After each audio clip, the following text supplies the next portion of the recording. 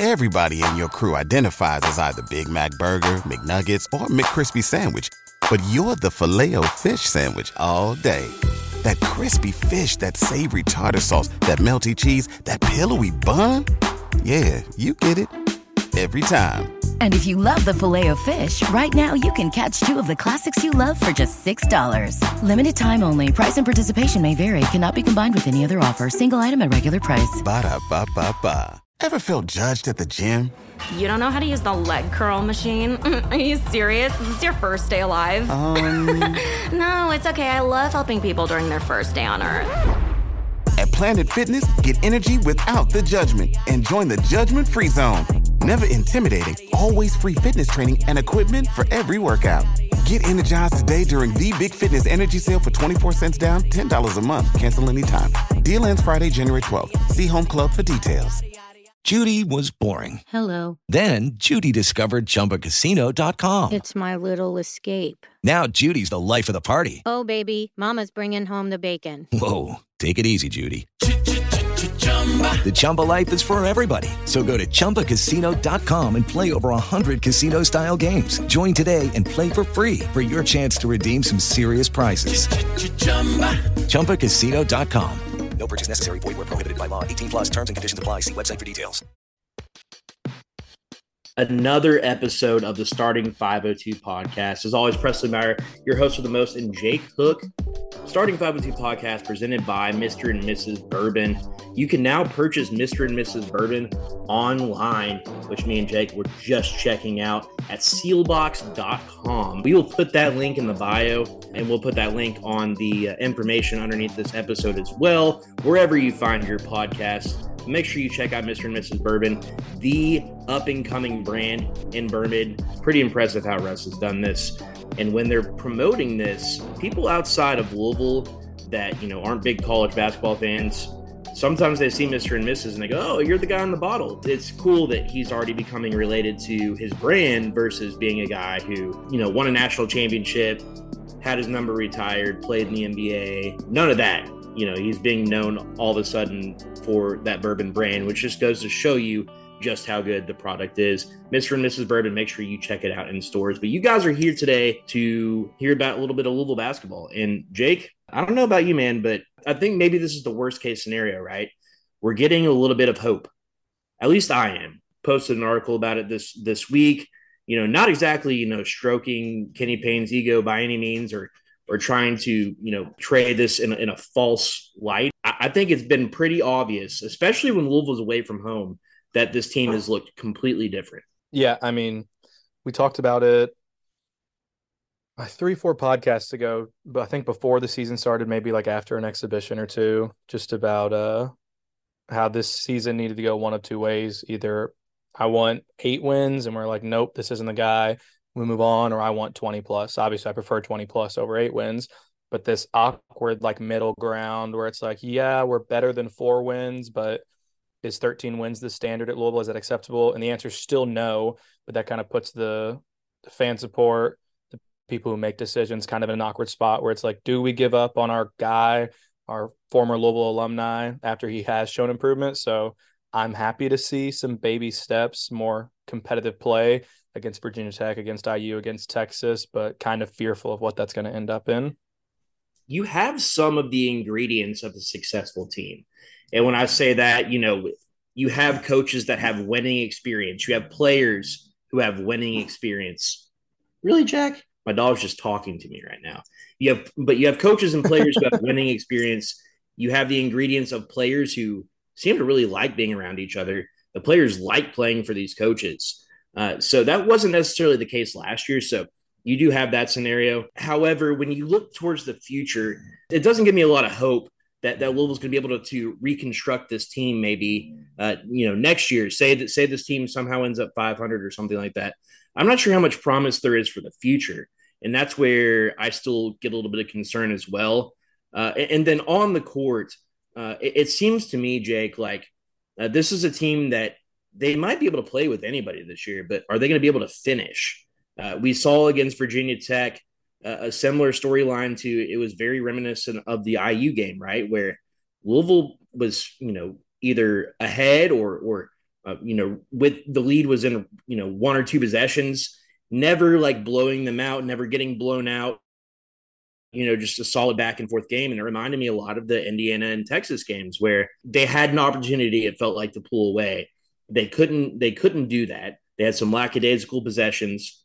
All of a sudden, the tide starts turning. Virginia Tech starts hitting some shots. They go on their run. And then at the end of the game, with about a minute and a half left, you just have 3 or 4 consecutive possessions that are just really poor. Maybe the players know that they are they know what to execute, but they're not executing the right way. Are you kind of seeing the same thing? Yeah, I think it's really similar to the IU Texas game where you're in it, and then the end of the game is just not well executed enough by players, by coaches to get those victories that this team so desperately needs. I actually think, the end obviously was really big whenever Virginia Tech, I think, had a 3-point lead with like a minute and a half left to go.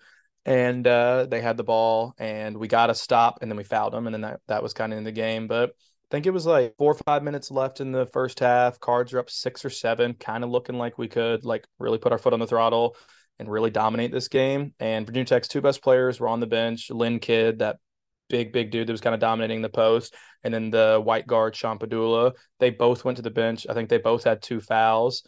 And instead of expanding the lead, I think we're up 6 or 7. We end up only leading at the end of the half by 1. And I think that was a crusher because that's an opportunity where you go up 10, 12 points at halftime and you really have a firm grasp on that lead. And because it was a back and forth game in the second half, but if you go in with a 12-point lead, then Cards probably come out on top 6 instead of down by 6. So that was really the most frustrating part to me, was that missed opportunity right there. And I think that's kind of what this season has been in those competitive games. Yeah, you've allowed Virginia Tech to remain in a place of comfort. Louisville came out and really silenced a road crowd pretty quickly. They were able to do that towards the end of the first half as well. But then Virginia Tech just puts together this little run. They come out of halftime seemingly very comfortable, and they just keep going down low to the big man. And this is an area where I've had great concern all year. Didn't have the services of Dennis Evans. The other concern, obviously, you don't really have anything as far as like a really sizable big man down low, a really, a dominant 5, if you will. Manny Okorafor and Brandon Huntley Hatfield are kind of, 4s that you can play as a 5. JJ Traynor is a guy that you can play as a 5, but they're not like a kid, like a kid, the player, not a child. They are not like a kid for Virginia Tech, right? Not a guy that you can just feel comfortable getting it to him down low, banging up against somebody and going up one-on-one. That's a concern for me. And I'm concerned that this coaching staff is not making adjustments to kind of close out or close in on a guy in the low post as well. A guy like Kidd for Virginia Tech over and over again, they keep feeding it to this guy in the low post. And then you got Brandon Huntley Hatfield or JJ Traynor trying to front him on defense. And that's going to be advantage to the big man every time. Nobody's coming in and trying to make it uncomfortable for him. Nobody's trying to double him up. That's never been a thing under Kenny Payne. And he just allows his big men to just get worked over and over and over again. And there's no real adjustment for that. And so when you are going up against teams like a Duke, Armando Bacot would give this team 35 and 25 right now. There's no doubt about that in my mind. So you're going to have these Dukes, these Virginia Techs, Clemson's, these high-level ACC teams that are going to have legitimate big men. And that's a huge concern for me on defense right now. When you're looking at this guard play, though, on defense, do you feel like things are a little bit better? I felt like it was on and off against Virginia Tech. Same thing against Bellarmine, same thing against New Mexico State. They seem like they know what they're doing at times. Trey White's effort to me against Virginia Tech was a lot better defensively. Mike James, inconsistent on the defensive end, inconsistent on the boards. What do you think in that department? Yeah, defensively, you got Sky. Sky's not the best on-ball defender. He's okay, but he does get blown by at times. Ty Lord does a great job pressuring the ball. He's good for probably like a steal a game or like 2 or 3 stupid fouls, one of the two. But he gets blown by as well. I really think our biggest issue is just team defense, being able to rotate off the ball and having all 4 of those guys that aren't on the ball kind of locked in as to where they need to be when they're off the ball, in the paint with eyes on the their guy and eyes on the guy with the ball. I think that's really where the biggest issues lie on this team. Because, I mean, you're in Division I basketball, you're probably going to get beat to the basket at times. The teams we're playing against in the ACC are solid, so that's understandable. It's just the issue of not having anyone there to help, or only having one guy there to help, and that's not enough. And then he helps and his guy gets an offensive rebound or a pass. So I think it's really more team defensive issues than it is exactly individual effort, but there are some issues individually as well. Do you think there's something to be said about Louisville's performances away from home versus at home? I'm not sure if the sample size is big enough quite yet, but it really feels like it's kind of a polar opposite of what we saw last year. You saw Louisville get cooked a lot on the road last year, and there were some, and I will just say some, probably 8 to 10 games that they were quote unquote in, which is sad to even talk about. But at home, it seemed like they played a little bit better at home last year. This year has been distinctly different. Madison Square Garden and then at Virginia Tech. To me, those are the three best games as a team that Louisville has played. And then when you look at a game like Chattanooga and then a game like New Mexico State, I thought that they looked just as bad as a team could look. Do you kind of agree with that notion? And do you think that there's something to be said about maybe playing in an empty arena? They just don't have the energy. Like I truly, it's kind of hard to process that they almost feel like a different team away from home. Yeah, I'm unsure if it's the home away thing or if it's more just the level of competition, and they're just kind of playing up to that level of competition. They were excited to be in New York, excited to play against Texas and IU and Virginia Tech, and then maybe just less, I don't want to say prepared, probably a little less prepared, but less excited to play against UMBC, play against Chattanooga, play against Coppin State, which we've just played bad teams at home. So I think, like you said, there's definitely something there. I think the sample size is a little too small yet to figure out if it's a home away thing or if it's just playing to the level of your competition, because it easily could be both. But you're right. I mean, you immediately in games against IU, Texas, and Virginia Tech, the effort is just completely different. The execution is better. It's odd to see. I mean, it's good to see that we're playing well against these higher echelon teams, but it's just really weird to see them play so well against Texas and IU and then come out losing at the half to a team like New Mexico State, who didn't even have their best player that day. I mean, we really never even really got an opportunity to talk about the New Mexico State game. We've really played 3 games since the last time we discussed this, but I mean, that was atrocious. Louisville was trailing pretty much the entire game against New Mexico State. A New Mexico State team that Kentucky beat by, I believe, 40. New Mexico State team that lost to some other no-name team by like 30. This is a team, we talked about this in the offseason, that should be one of the worst teams they play all year. They had to pretty much New Mexico. Sorry. They just lost to New Mexico 106-62 in their last game. Yeah, and they levels aren't too good either. They looked like the better, now talent-wise, no, but they looked like the better team than Louisville at Louisville, and they were without their best player. And they came in and they legitimately looked better. I think New Mexico State, in a sense, was similar to what you've seen at times under Kenny Payne, where teams come in and say, okay, this is our chance to get them. Like, this is a big name, brand name team. It's going to be on television. People are going to see and hear about this, but we know that we can get this team. It feels similar to, you remember that year that North Carolina was way down?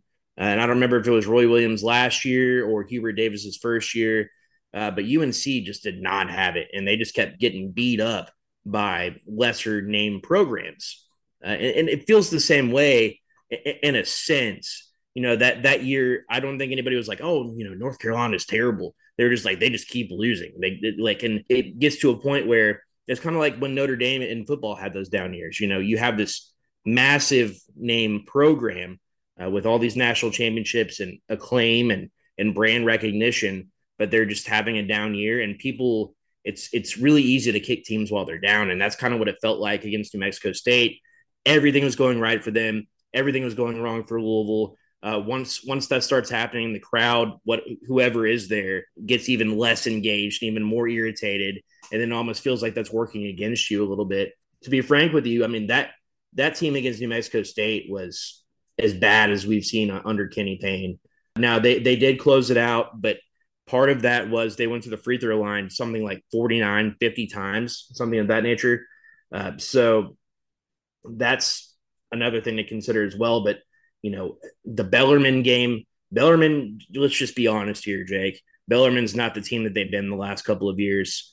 They didn't have their best two players, and Louisville was able to just kind of eke one out, kind of in a different fashion. They won a few games or lost in close fashion to IU and Texas by getting to the free throw line a lot. Heading into that Bellarmine game, they were getting fouled more than any team in the country, getting to the line more than any team in the country. On the flip side of that, they come into the Bellarmine game, they don't get a foul called on them for 19 minutes, which is just difficult to even process. Try to put a bow on all of that. It really feels like this team has been a bit of an enigma, but the one commonality has been they played well away from home and poorly at home. I don't know if it's a motivation thing. I don't know what it is, but I think that DePaul will be a determining factor. Like maybe this is just a team that just plays well away from the negativity, the cesspool that is kind of the fan base right now. And not to say that anybody that is, disagrees with Kenny Payne still being the coach or any of that is wrong, because they're not. I mean, it's been unacceptable, but just to kind of put a bow on that, I think that DePaul will be a good determinant of what this team can do, because DePaul just flat out stinks. They stink. They probably are as close to being as bad as New Mexico State, Bellarmine, Chattanooga. Like they're probably about on that level. Many nationally are saying these are the two worst group of 6 teams out there. Power 6 teams, if you will, I guess, in college basketball. So with that in mind, when you look at this DePaul game, to me, I look at this and I think that this is a game Louisville should win by 10 to 15 points. Yeah, I'd expect them. I think I wrote it down. I expect them to win by like 8 or 10. DePaul is, like you said, a pretty bad team, ranked 203rd in KenPom, 1-6 on the year, lost to Purdue, Fort Wayne, Long Beach State, and San Francisco already. Their best game was probably a 5-point loss to South Carolina. And that's like their most competitive game against a decent team. And then they just lost to Iowa State last week by 19. But Iowa State's not they're actually a pretty decent team. So those are probably honestly their 2 best games in losses. They lost their top 3 scores from last year. So, I mean, they don't really have a lot of continuity. I think it's their coach's 3rd year back. So it's kind of a brand new team, still a lot unexpected. The one thing they do really well is they shoot the hell out of the ball from the 3-point line. They've got 3 dudes shooting better than 40% from the 3-point line. So that's a really, really large concern. I think it's Chico Carter Jr., averages like 13 points a game, is shooting 40% from the field. And they've got a kid named KT Ramey, who I think he's not Texas Tech. That's another one of their guys, but he's shooting like 75% of his shots from the 3-point line, and he's shooting, I think, 46% from 3. So if there is one way that DePaul beats us, it's by knocking down a ton of threes. And I don't think Louisville's 3-point defense is the best. I know they're ranked actually pretty highly. I think teams are only shooting like 29, 30% from 3 against us, but a lot of that's from the IU-UT game where they combined to shoot 3 of 28. That's helping out our ranking a lot, and a lot of that was luck. It wasn't like we were defending 3-point shots really well. So, I mean, I think Louisville's a better team. DePaul kind of has a mismatch of talent. They've got like 4 dudes that score 10-plus points per game. They're not great rebounders at all. They're really bad on defense. They're not good in transition. Really, their only great skill is 3-point shooting. So, I mean, this should be a game that Louisville wins, but if DePaul gets hot from 3-point line, or if Louisville comes out and looks like they did against New Mexico State, then it's anyone's ballgame. Yeah, KT Ramey, to your point, a transfer from College of Southern Idaho. He didn't miss a free throw all last year. He didn't miss a free throw all of last year. Really more of just a specialist. But they have guys like that either start or can come off the bench and be kind of a specialty player. This will be an interesting test because U of L's 3-point defense isn't terrible by the numbers. By the eye test, I can attest to you that the 3-point defense is not very good. That IU game comes to mind where IU was 1 for 25 or something like that from 3-point range. I think they shot 7% from 3. So with that in mind, it'll be interesting to see if Louisville, you can tell that Louisville's placed an emphasis on closing out on shots. It might sound silly, but this is the type of thing that would happen to Louisville, is that Churchill Abass just has like his coming, quote unquote, coming out party, coming out for like the 3,000 people that are going to watch this game. But, Churchill, he clearly was a guy that wanted to end up at Louisville. He was down to Louisville and DePaul for, it felt like, 8 months or something like that. Louisville recruited Manny Okorafor last year, and everybody's like, oh, this Churchill Abass guy's coming up. This is what they're doing. They're looking at all these NBA Africa guys, and they're going to start a pipeline in NBA Africa. And Manny's just the first domino to fall. And then Louisville flies to Africa, playing in an NBA Africa tournament. Yeah, Kenny Payne went to Africa. Yes. And so after checking out some of the guys at the tournament, they left, and Churchill still didn't have a scholarship offer. And that was pretty much that. I think that when Kenny saw him in person, he didn't realize that maybe, he didn't bring the motor and the hops and the size that he felt like he saw on his highlight tape. Now, there's a lot of guys in that NBA Africa League and that whole NBA. It was the NBAL, something like that. The development league that there's 4 different leagues. There's one in Europe. I believe there's one in like Latin America, something of that nature. There are a lot of really, really solid, talented, athletic freaks that are coming out of those leagues. And so I think that Kenny and the coaching staff are among a few coaches that are trying to take that route. They're trying to bring in these foreign players, but it would not surprise me in the least if all of a sudden we look up and Churchill Abass, who is averaging 3 points, 3 rebounds, and a block per game, all of a sudden has, he's playing 25 minutes and he has a double-double or something. Would not surprise me in the least. That's the type of stuff that's been happening, and it's, what could go wrong will go wrong type of thing. Another thing that really stands out as well, DePaul is not really a good defensive team. I think that's putting it, generously. So we could look up, and this is a game that's like 45-40 or 50-45 at halftime, something of that nature. And both teams are pushing to score 100 points. I wouldn't be shocked in the least with that. When you look at this DePaul team, does anything stand out to you where Louisville can really take advantage? I mean, they give up a ton of points, 78.6 per game. Which is more than Louisville does. And Louisville gives up a lot of points too. They're 315th in the nation. Louisville, I think, is like 250 or something like that. They don't force a lot of turnovers either, only 12.7. So that's beneficial for Louisville because turnovers obviously have been an issue. And so it seems like DePaul doesn't pressure the ball a ton. They give up 47% shooting from the field and 35% shooting from 3. So just love to give up good looks, really, which hopefully Louisville can knock those down.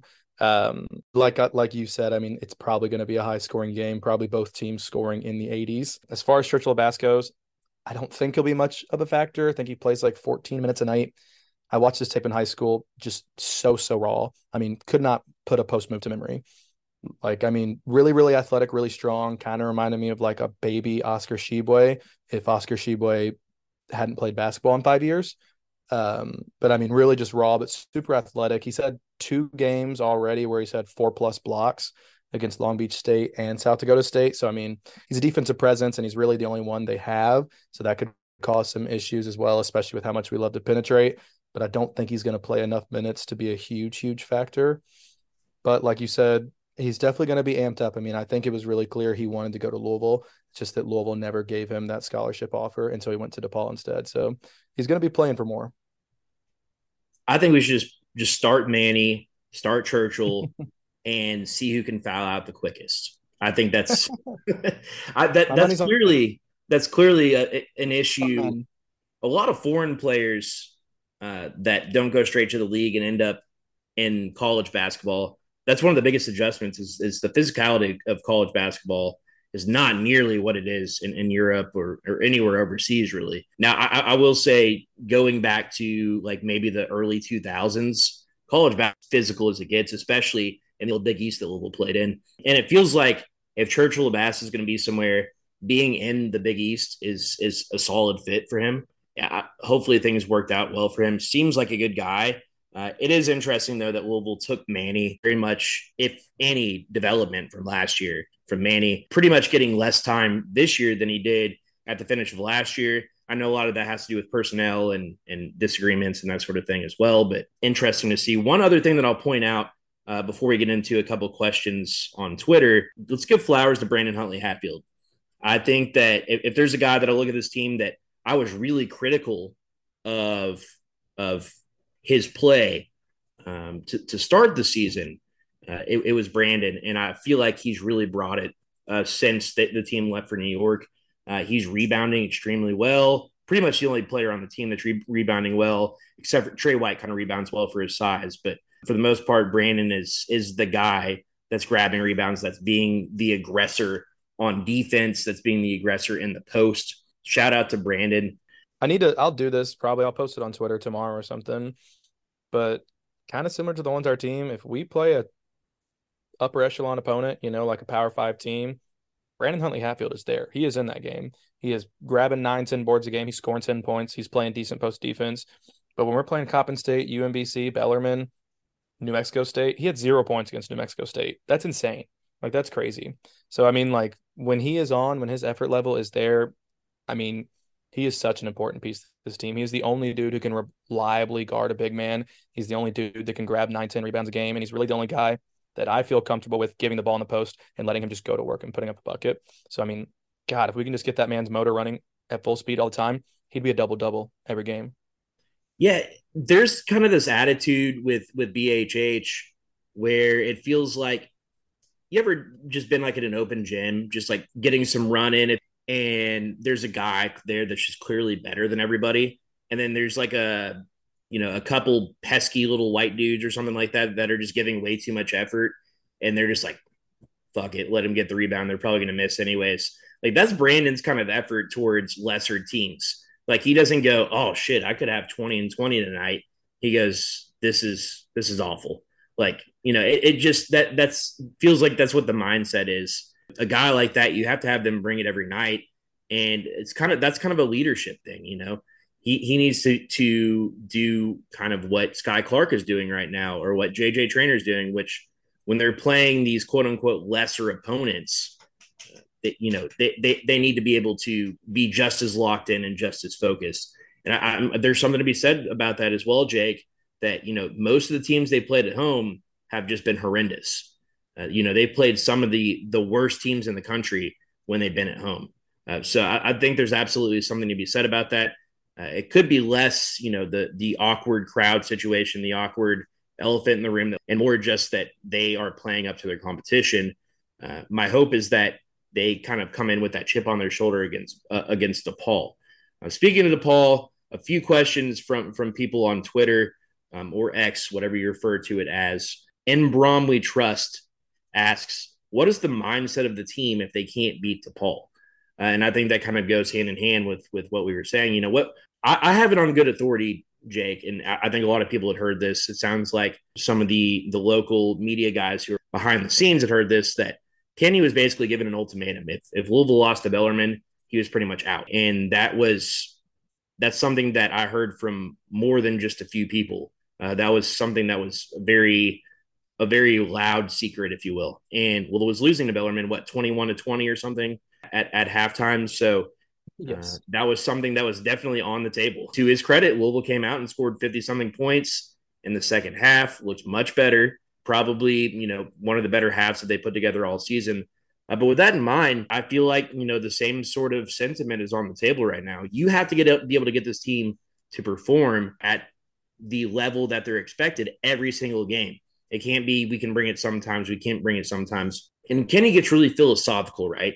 He comes in after these games and you ask him a question and he never really gives you an answer. He just kind of asks you questions back, like, you tell me how you'd handle this situation. You tell me how you handled this situation. And it's such a different approach than we've ever heard from any coach in football or basketball, women's basketball, any of that stuff around Louisville. It's like almost like a softer version of like the Scott Satterfield love 'em up. And that's not to say that Kenny doesn't rip their asses all the time in private. And, he just handles things a different way. But his approach is clearly not working.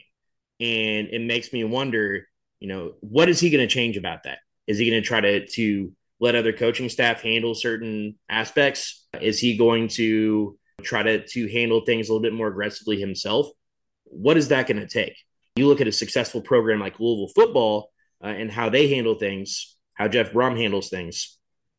And then you look across the room at Kenny Payne and how he's handling adversity. And there are significant, distinct differences in the way that those things are handled. And so to answer the question, in my opinion, Jake, I think it's the same thing as the Bellarmine game. This is a game where you basically say, you go to Chicago, you take care of business, because that's what this is. This isn't put up a good fight. This isn't, you should try to eke one out. None of that. You need to go up and take care of business against DePaul. Show that you are, who you truly are. That Louisville has much, much better talent on this team than DePaul does. As we just talked about, there's a guy on their team that really wanted to go to Louisville, and Louisville just straight up said no.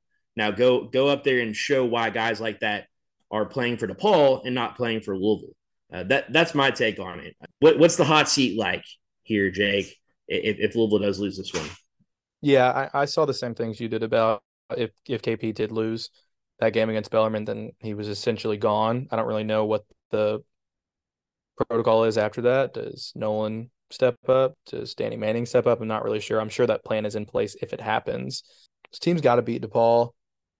If they win, they've got Arkansas State and Pepperdine, which are, again, two of the worst teams not worst teams, but like they're bottom 100 teams in college basketball. And there's 360 teams in college basketball. So, get this win here against DePaul, rip off another one at home against Pepperdine and Arkansas State. You're going in the Kentucky game, probably still not feeling great, but at least like people will want to watch the game and like maybe like, let's see if we can keep it interesting. Take an L to DePaul, play poorly against Arkansas State and Pepperdine, and good Lord, I'll watch the game because me and you have to talk about it on this podcast following it up, but I don't know how many other fans you're going to convince to go to that game to assumedly watch us lose by 30 or 40 if we play poorly against these next three teams. So I think it's a big game. You're going to lose a lot of the team morale if you're losing games to teams like DePaul. Yeah, the points that you made kind of go hand in hand with Joe Mamba 33, who says, if this season continues to go the way that we expect it to, can we expect Josh Hurd? When can we expect Josh Hurd to make an announcement? That's a great question. I think that kind of goes hand in hand. I don't think anything's off the table. At some point, you have to consider fan morale. You have to consider the brand that Louisville has built over the last 40 to 50 years. You have to consider how much you're tarnishing your brand by continuing to allow and accept this sort of play on the court.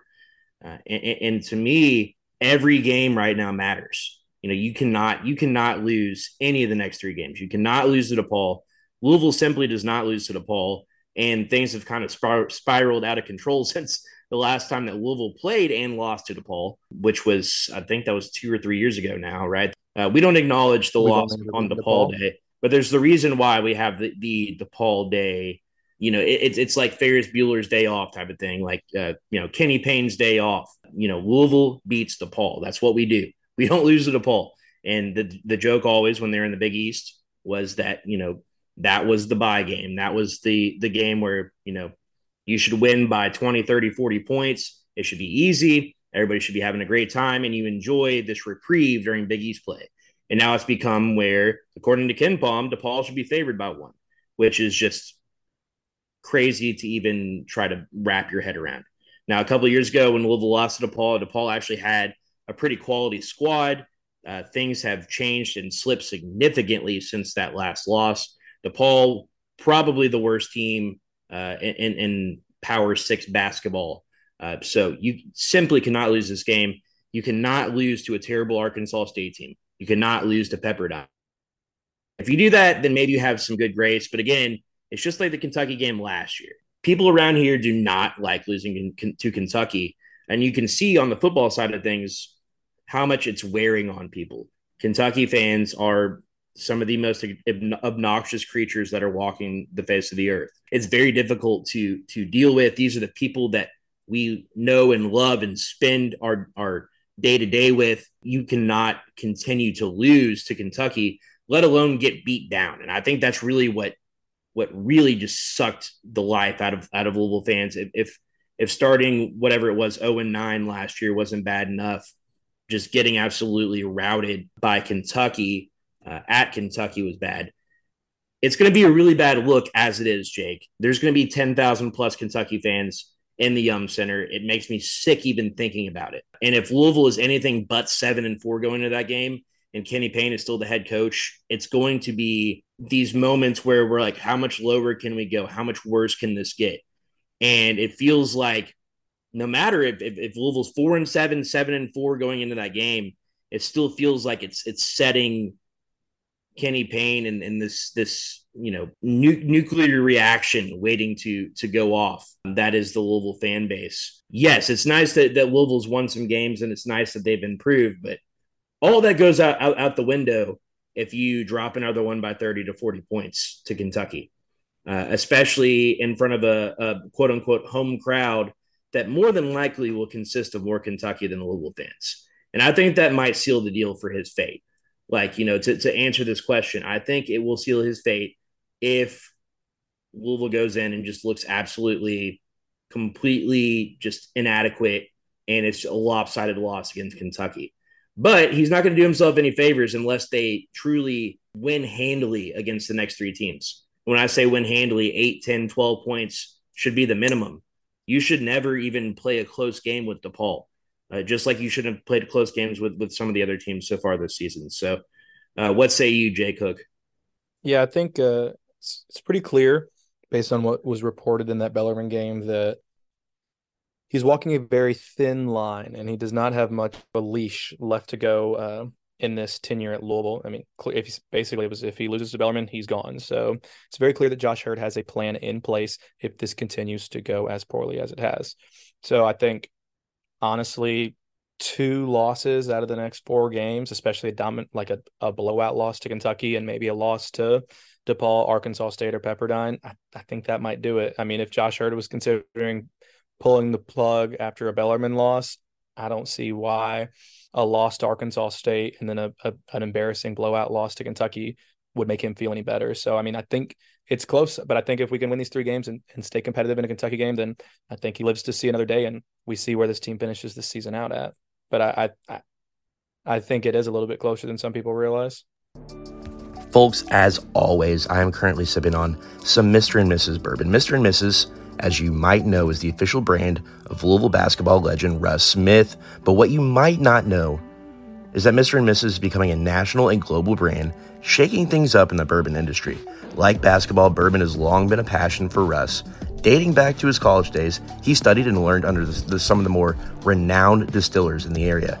Mr. and Mrs. is more than just a passion project. It's the culmination of a decade of painstaking work. Mr. and Mrs. is for everyone, from a more traditional 90 proof with a little bit of hints of candy corn and butterscotch to a cask strength that's somehow smoother than 2013 Russ going to the hole. Mr. and Mrs. covers all tastes and preferences with 6 different offerings. Be among the first to try Mr. and Mrs., the official bourbon of the state of Louisville, in from the Starting 502 podcast. On shelves anywhere you find your liquor, or online at mrandmrsbourbon.com. I've heard a lot of the notion, and I understand the notion of people saying, well, what's the point of letting go of Kenny Payne mid-season? And my reaction to that, there's still something to be salvaged here, right? You still have a good group of players, and if you can show that group of players that what the program can be like without a head coach that's kind of holding you back, I think there's something to be said for that as well. Say it's Nolan Smith. To me, that feels like the most likely candidate to take over. Say it's Nolan Smith that takes over as the interim head coach for the last 10 games. What does that look like for Louisville? And how much different can things look when somebody like that is running things? And it's similar to when Mike Pegues took over for Chris Mack, right? Like, it felt like that situation was unsalvageable. Chris did the right thing, and Louisville, was good to him on the way out, as good as they could have been. With all of that in mind, Kenny Payne is going to leave them no choice if they continue to lose. You have to be able to salvage the brand. You have to be able to salvage, dignity that was once around this proud program. I mean, we're talking about, 10 years ago, this program won a national championship. It's those sort of things that you have to call into question. What good does it do to even have him as the coach at this point, right? I understand people's arguments for keeping Kenny through the end of the season, but at the same time, if you just cut the cord, you can maybe salvage some of the players on the team if they, finish out the season without their coach and positive things start to happen. I mean, for just when I say positive things, let's put it in perspective a little bit. Say, Louisville's 6-14, and Kenny gets the axe. We have an interim head coach. What's going to happen with the fan base? Immediately, people are going to start showing up to games. Consistently, people. That's what's happened in the past. People will show up and they'll be like, "Look, we were not showing up because of you. We were not showing up because of the coach. We still support this program. We still support the players." Absolutely think something like that would happen. And there's positivity around the program because now you're looking at, okay, well, will we have an interim takeover? What's the coaching search look like?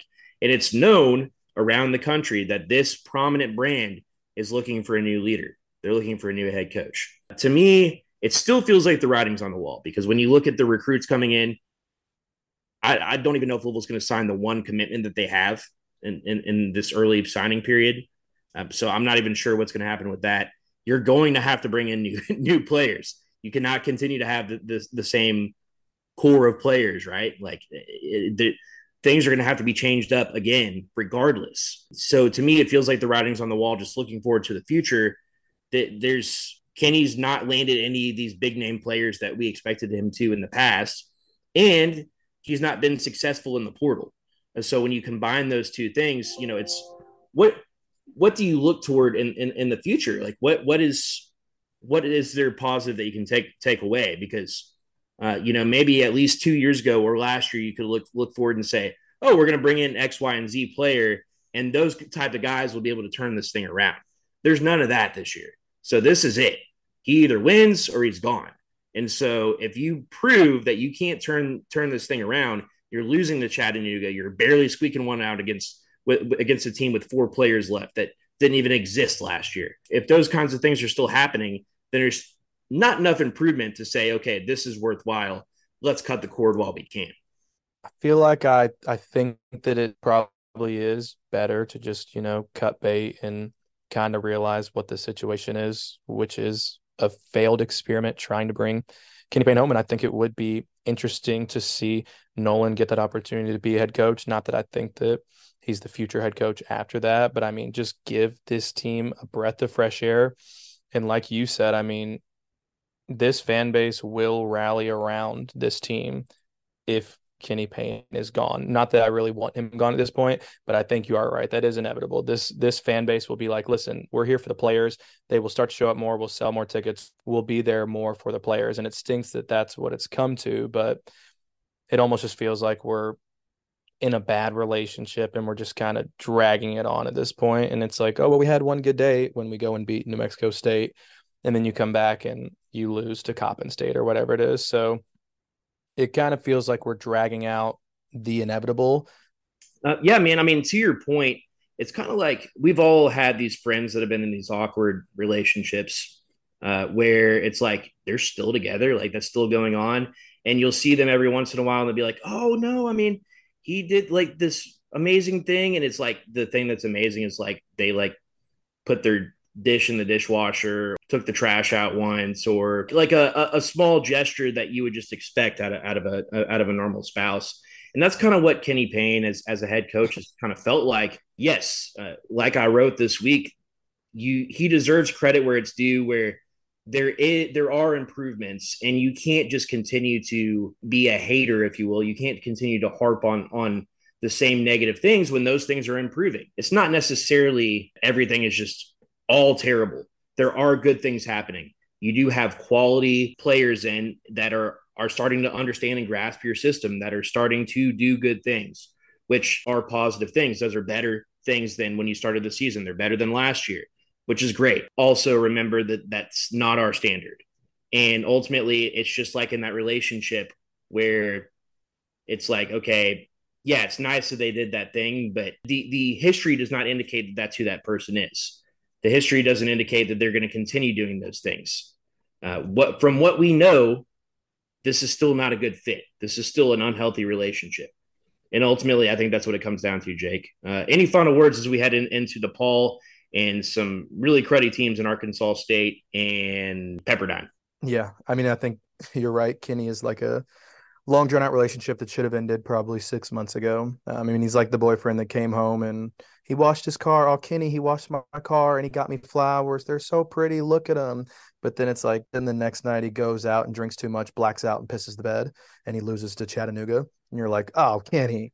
And so it's just like, it's a lot more down than it is up for sure. We'll see. I'm gonna try and stay positive. We've got winnable games: DePaul, Arkansas State, Pepperdine. Like you said, should be 8 to 12 point wins if this team is coached well. We've got the talent to win those games. Hopefully, we've got a little bit of positive momentum going into Kentucky, and we can be a little bit happier. Like you said, there have been some baby steps and some progress. We just need to see consistent play against these lower level teams, like we are seeing when they play Virginia Tech and IU in Texas. So, got a little bit of hope, but a lot of fear. A lot of fear, and the one thing that I'll leave this with as well is you win these 3 games, and then you never know, right? I mean, you have every opportunity to right your wrongs, right?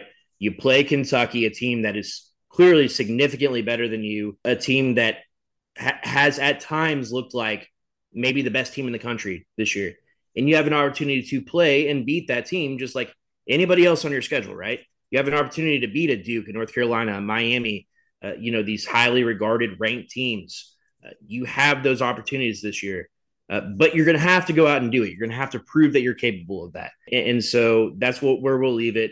Everybody go out and enjoy a nice DePaul day. Get yourself some Mr. and Mrs. Bourbon and enjoy celebrating a win against DePaul. We're already 5-4. It's already taken care of. There's no jinx there. Until next time, Starting 502 podcast. Scotty here in Go Cards. Go Cards. Lucky Land Casino, asking people, what's the weirdest place you've gotten lucky? Lucky? In line at the deli, I guess? Aha, in my dentist's office.